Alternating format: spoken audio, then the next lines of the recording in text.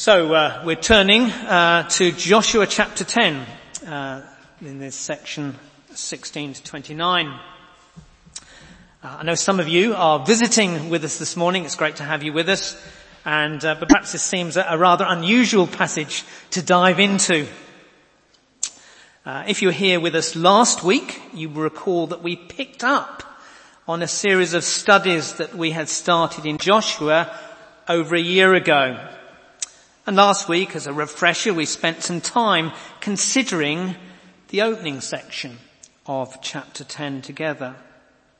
We were reminded how God had promised the land of Canaan to Israel. Back in Genesis chapter 15, he had promised it to Abraham, but he had delayed allowing them to occupy the land for 400 years. And during this time, it was the Amorites who had been living there in the promised land. And although they'd heard of God's miraculous deeds, they knew all about God, they had generally carried on their lives with no thought for the Lord. And for 400 years, they had pursued a life contrary to God's will. And indeed, when the Lord spoke to Abraham, he explained that delay of 400 years by saying that only at the end of that time would the sin of the Amorites be full and complete. Faced with first-hand demonstrations of God's power, they continued to resist him. They heard of how the Israelites had been brought miraculously out of Egypt, and they had seen how the Lord had brought them through the River Jordan on the dry land. And yet still they set their hearts against him. I say generally because there were exceptions. For example, Rahab, who we read of last year, and her family among the population of Jericho. She believed. The city had resolutely barred its gates against God, and yet Rahab was the exception. She repented and turned to the Lord in faith. She looked to him to be saved. So too the population of Gibeon, who we'd looked at perhaps around last February. In February, they made their peace with God, and they entered into a treaty with Joshua. And although their motives may have been mixed initially, they too cast themselves on God's mercy. Because in Joshua 9:25 we read them say, "Here we are in your hands. Do with us as seems good and right to do to us." They didn't claim any rights. They cast themselves upon God's mercy. So you see, both Rahab and the people of Gibeon came to the point at which they recognized that the game was up. They had nothing to commend themselves before God. All they could do was seek forgiveness from him for their sin and rebellion. Well, we read earlier, didn't we, that well-known passage from John chapter 3 verse 16. God so loved the world that he gave his son, that whoever believes in him should not perish but have eternal life. And that was as true for Rahab and the Gibeonites as it is for us, isn't it? And that's what happened. Rahab believed in God and she was preserved. When the walls of Jericho came down and the city was destroyed, she was preserved. So to the Gibeonites, they believed and they looked to God for salvation. And indeed, in that they were not disappointed. Well, we saw last week that as they began to exercise their new faith, the Gibeonites found that there was a radical change in their lives. They'd moved from one kingdom into another. Paul describes it in the book as having been delivered from the power of darkness and conveyed into the kingdom of the Son. And with that change, with that shift in kingdom, came changes in relationships. Former allies became enemies. Former friends have become foes. Their former neighbours, led by King Adonizedek, were joined by 4 other kings. So there were 5 kings, and together they led their armies into battle against the Gibeonites. But along with their new enemies, as we saw last week, the Gibeonites acquired new friends. And the Israelites fought to protect them. But not only that, we saw last week, didn't we, that Joshua himself interceded for them. Joshua prayed, and Joshua's prayers were answered in the most dramatic way. And as a consequence, the 5 kings, the armies of the 5 kings were routed. At Joshua's intervention then, the sun and the moon paused in their normal path. And many of the armies of the 5 kings perished, not under the sword of the Israelites, but as a direct result of divine intervention, as hailstones poured down upon the armies of those 5 kings. Well, that brings us, doesn't it, to this morning's passage, and we'll look at it under 3 headings: the cave, the tree, and the victory. The cave, the tree, and the victory. Let's look first then at the cave. We read of that in verse 16. These 5 kings fled and hid themselves in the cave at Makkedah. In a few short verses, you see, the situation was very different for King Adonizedek. In the course of just one day, a miraculously extended day, these 5 kings found that their circumstances had changed very dramatically. Rather than having the upper hand with overwhelming odds, their armies had been routed. Reports that they'd heard of Israel's God had now been confirmed by evidence that they'd seen with their own eyes. The Lord is indeed a mighty God, a God who controls the sun and the moon in the sky, one who does wonders, as he had done when he separated the waters of the Red Sea and held back the waters of the Jordan.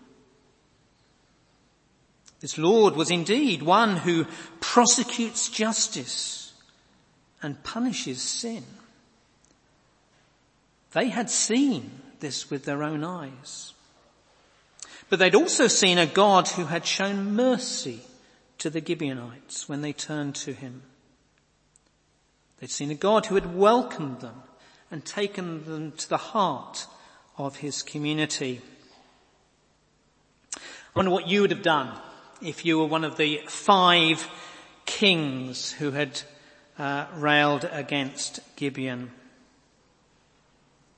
Well, we read that having seen all this, they hide away, hoping not to face the reality as what had been revealed to them.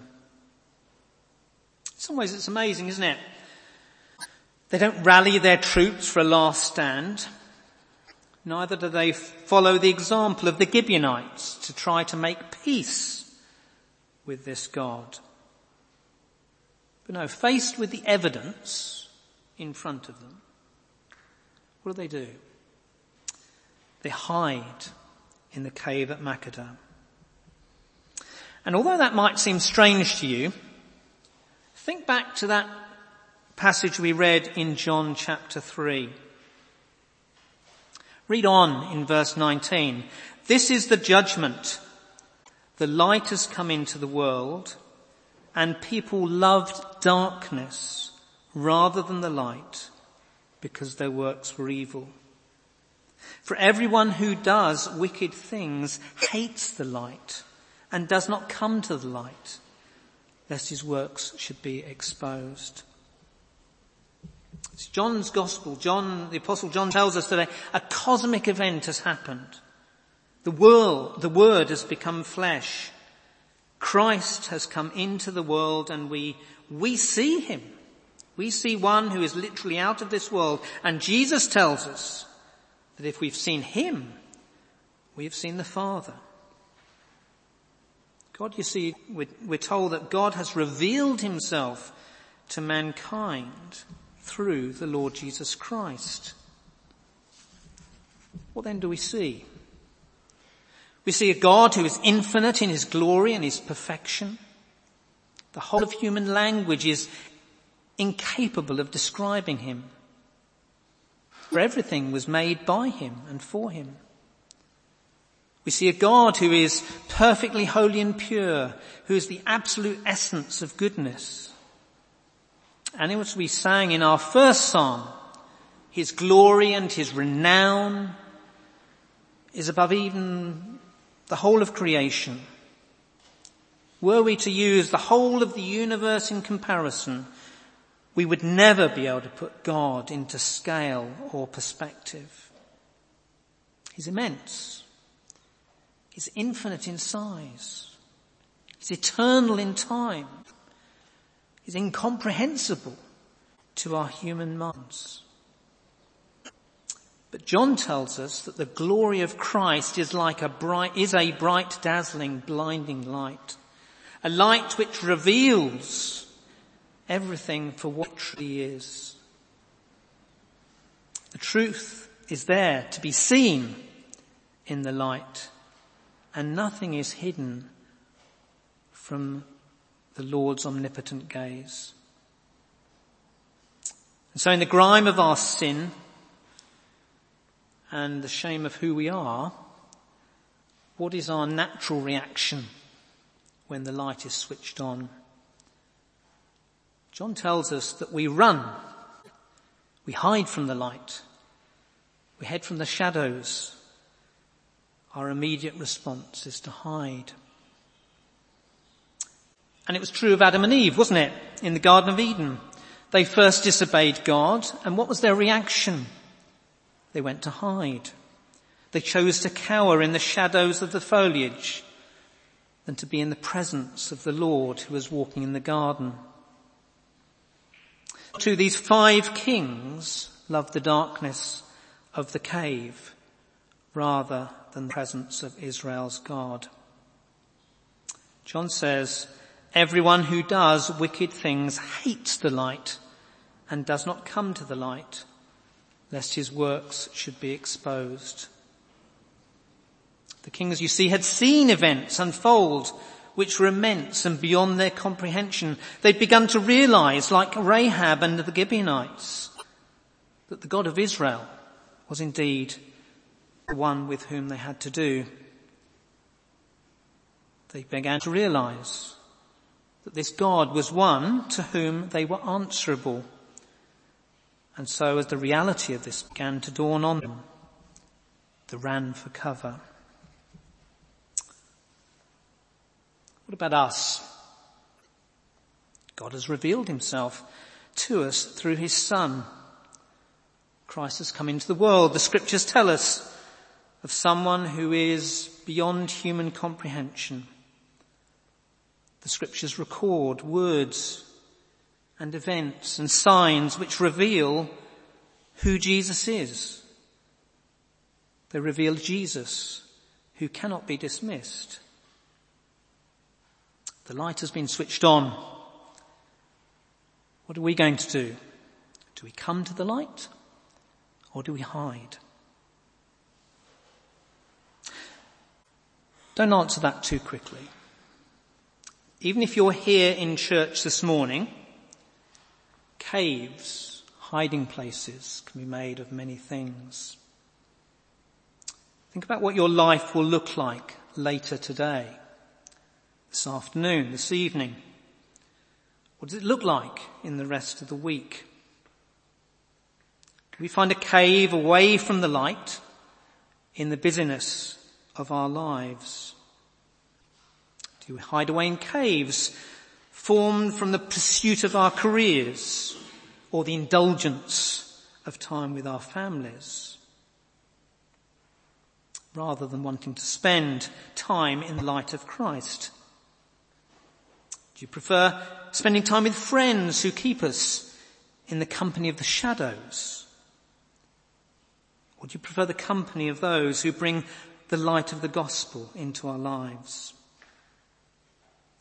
The scriptures encourage us, don't they, to examine ourselves, to take a few minutes to reflect on God's truth. Do you have an inkling of the God with whom you have to do? And if so, what will you do?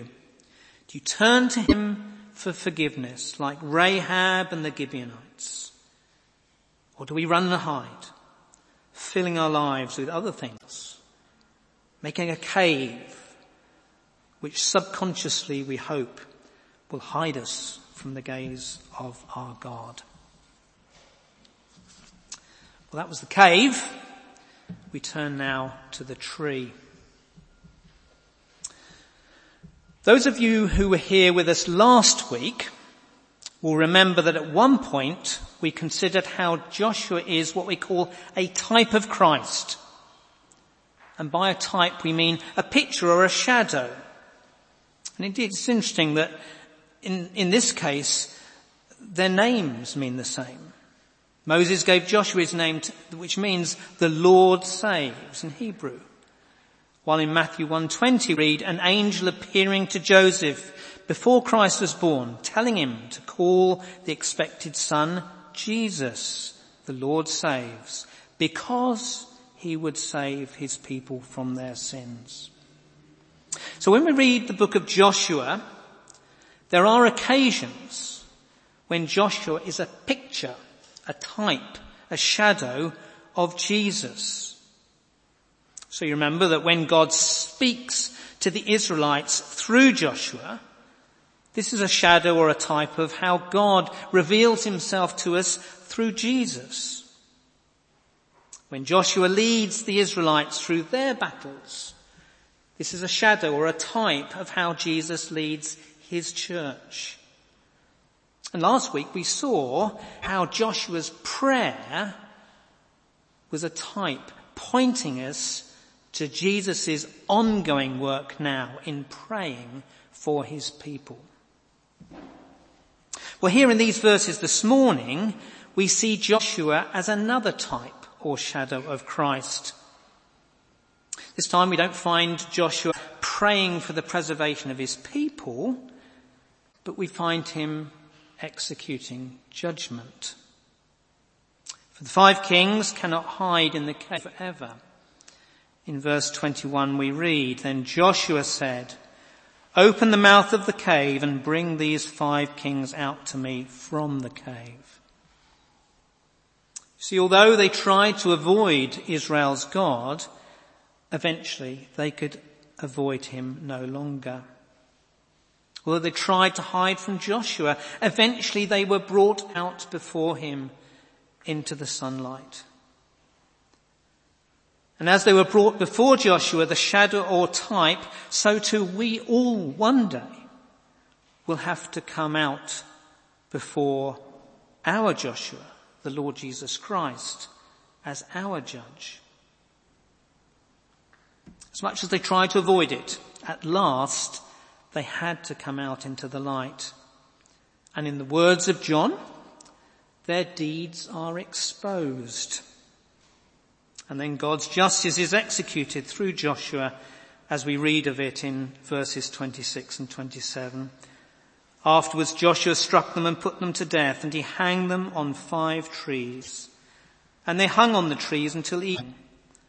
But at the time of the going down of the sun, Joshua commanded, and they took them down from the trees, and threw them into the cave where they had hidden themselves. And they set large stones against the mouth of the cave, which remain to this very day. To appreciate the nuance of this scene, we need to look back into the book of Deuteronomy.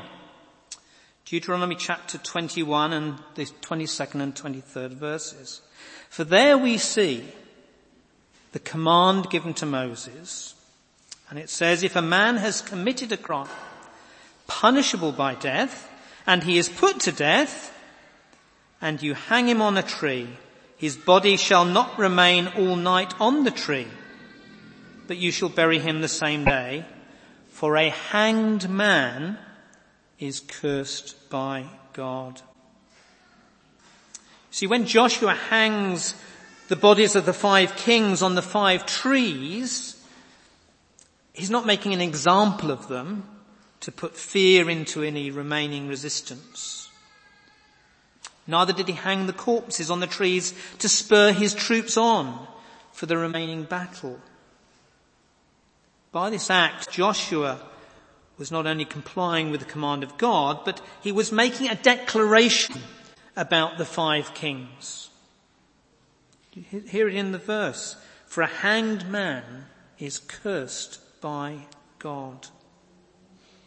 Joshua's action tells us that the 5 kings had not been beaten by Joshua. Joshua's action tells us that the 5 kings have been punished and cursed by God himself.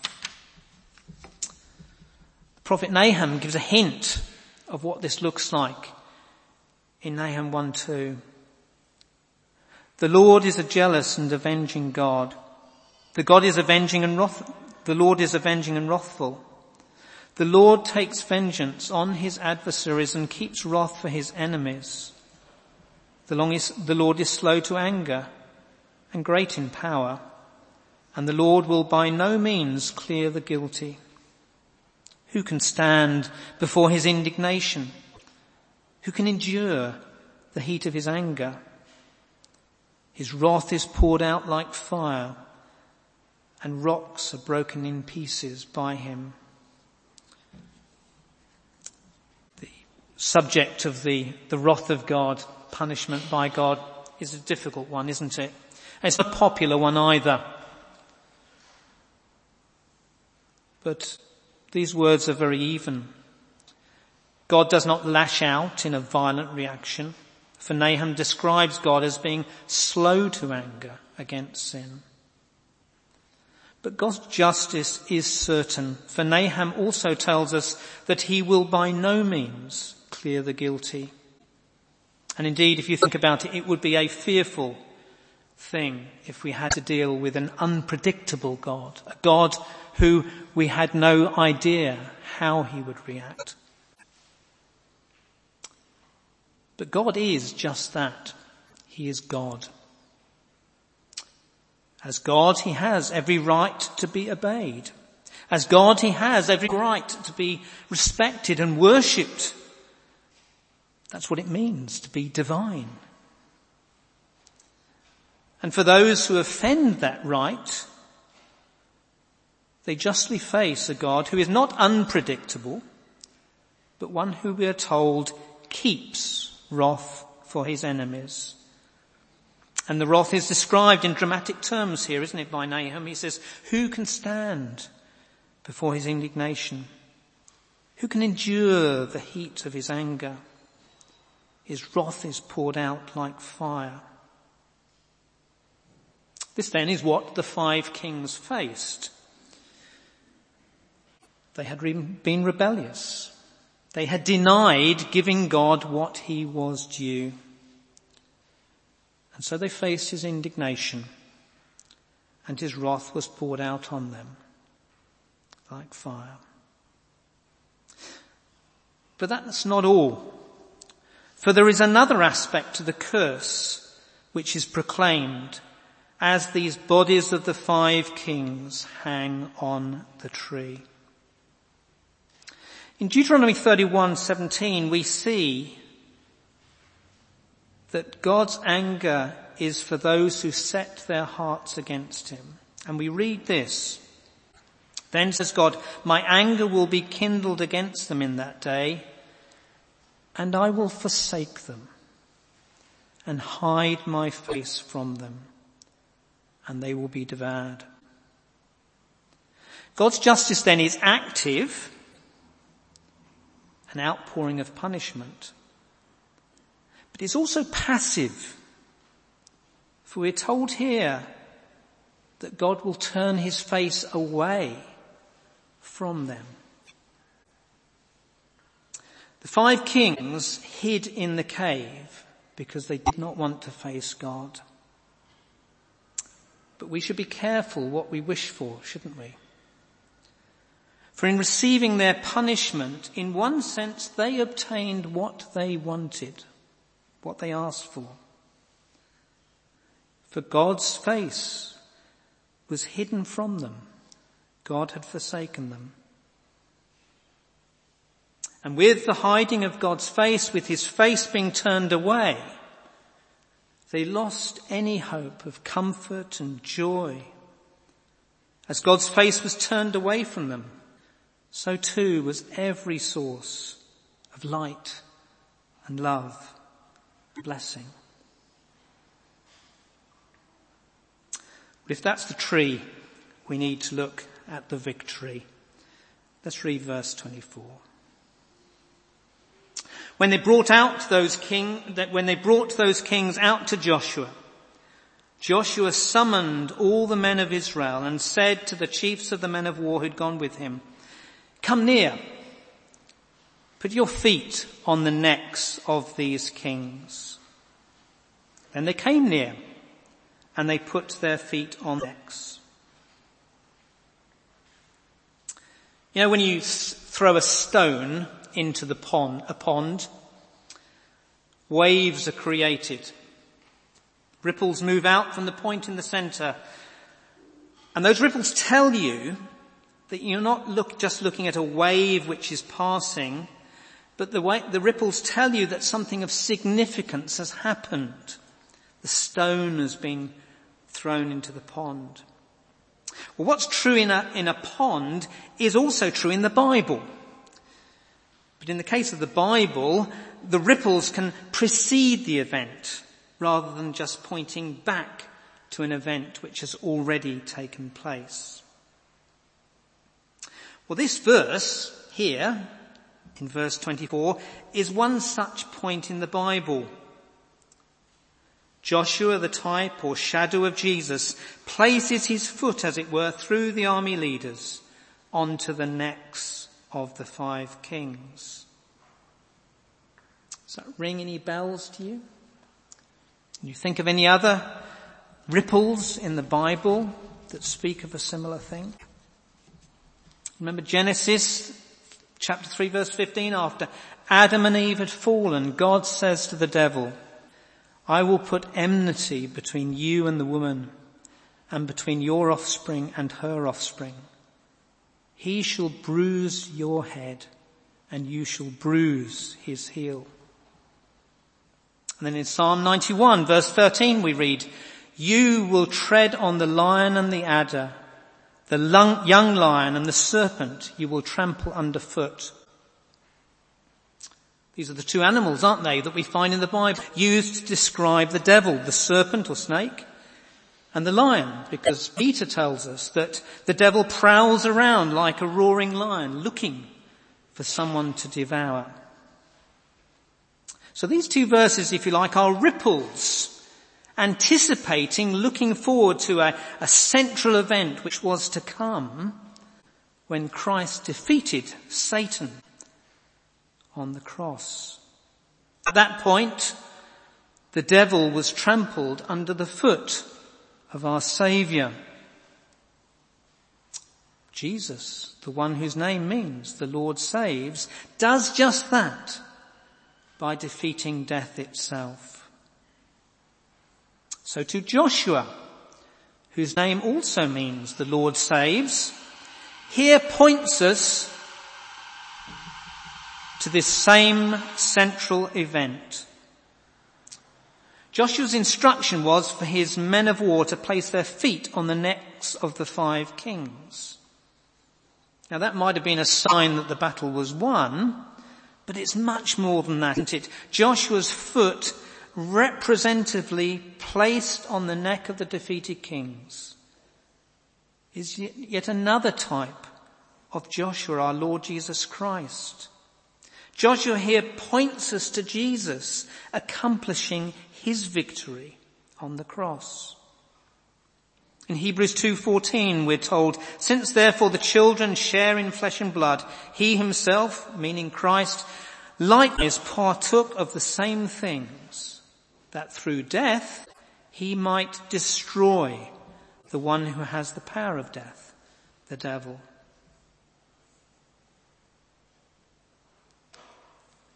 The victory, then, of Joshua points forward to the victory of the Lord Jesus Christ. But we shouldn't forget that Jesus also accomplished his victory in a manner which was foreshadowed there at the cave at Makkedah. The verse in Hebrews reminds us that in order to achieve his victory, the Lord Jesus Christ had to partake of flesh and blood. He had to take on human flesh. The verse in Hebrews reminds us that the Lord Jesus Christ accomplished his victory through death. His victory was accomplished by our Joshua, the Lord Jesus, being hung from a tree, the cross, rather than the 5 kings. Friends, our victory was accomplished by a curse being placed not on the 5 kings, but on the Lord Jesus Christ. Not on those who had set their hearts against God, but on one who was the Son of God. His victory was achieved when the Lord Jesus Christ cried, my God, why have you forsaken me?" His victory was achieved when darkness was all around and the Lord Jesus Christ experienced something of the face of God being turned away from him. His victory was achieved in the supreme and only source of comfort and joy and light and love that has ever existed within the Godhead was in some measure interrupted. Friends, we're created finite human beings. We will never be able to fathom what it was like for the Lord Jesus to experience the face of God being turned away. And we do need to tread incredibly carefully. Rather than me speculating, hear the words of Thomas Watson, a Puritan. Christ suffered a double eclipse on the cross. An eclipse of the sun, in the light, and an eclipse of the light of God's countenance. How bitter was that agony. Likewise, Puritan John Flavel says this: Christ's complaint is not of the cruel tortures that he felt in his body, nor of the scoffs or reproaches of his name. He doesn't mention a word of these, for they are all swallowed up in the sufferings within, as a river is swallowed up into the sea. He seems to neglect all of these physical complaints and only complains of what was more burdensome than 10,000 crosses, even his Father's deserting him. My God, why hast thou forsaken me? It is a more inward trouble that burdens him, darkness upon his spirit, the hiding of God's face from him, an affliction he was totally a stranger to until now. Friends, Joshua's victory points us to a greater victory, the victory of the Lord Jesus Christ on the cross. But it was a victory purchased at an inestimable price. But there's an epilogue to these events, isn't there? The verses after our passage in Joshua this morning go on to account how Joshua takes the various cities of the promised land. And eventually we reach Joshua chapter 11 verse 23. It's on your sheet. So Joshua took the whole land according to all that the Lord had spoken to Moses. and Joshua gave it for an inheritance to Israel according to their tribal allotments. And the land had rest from war. So you see, Joshua's victory brought a curse to some. Having tried in vain to run away from God, the 5 kings experienced his wrath for their rebellion. After their futile effort to hide from God, they had to face the awful reality of God's face being turned away from them. Friends, that's a somber thought and worth pondering on. Friends, if you are trusting in Christ this morning, don't we have a great encouragement? Because for those who trusted in the Lord, his face wasn't turned away. For Joshua and the Israelites and Rahab and the Gibeonites who had looked to God in faith, his face continued to look upon them. The source of all comfort and joy continued to gaze on them.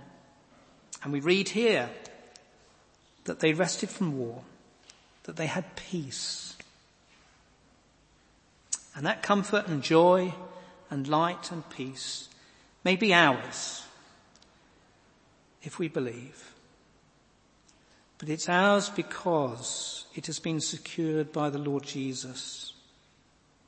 It's been secured by the one from whom the Father's face was turned away. And all because of Christ's and the Father's great love for his people.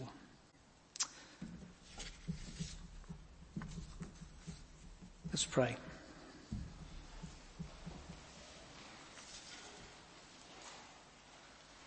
Heavenly Father, we thank you for your word.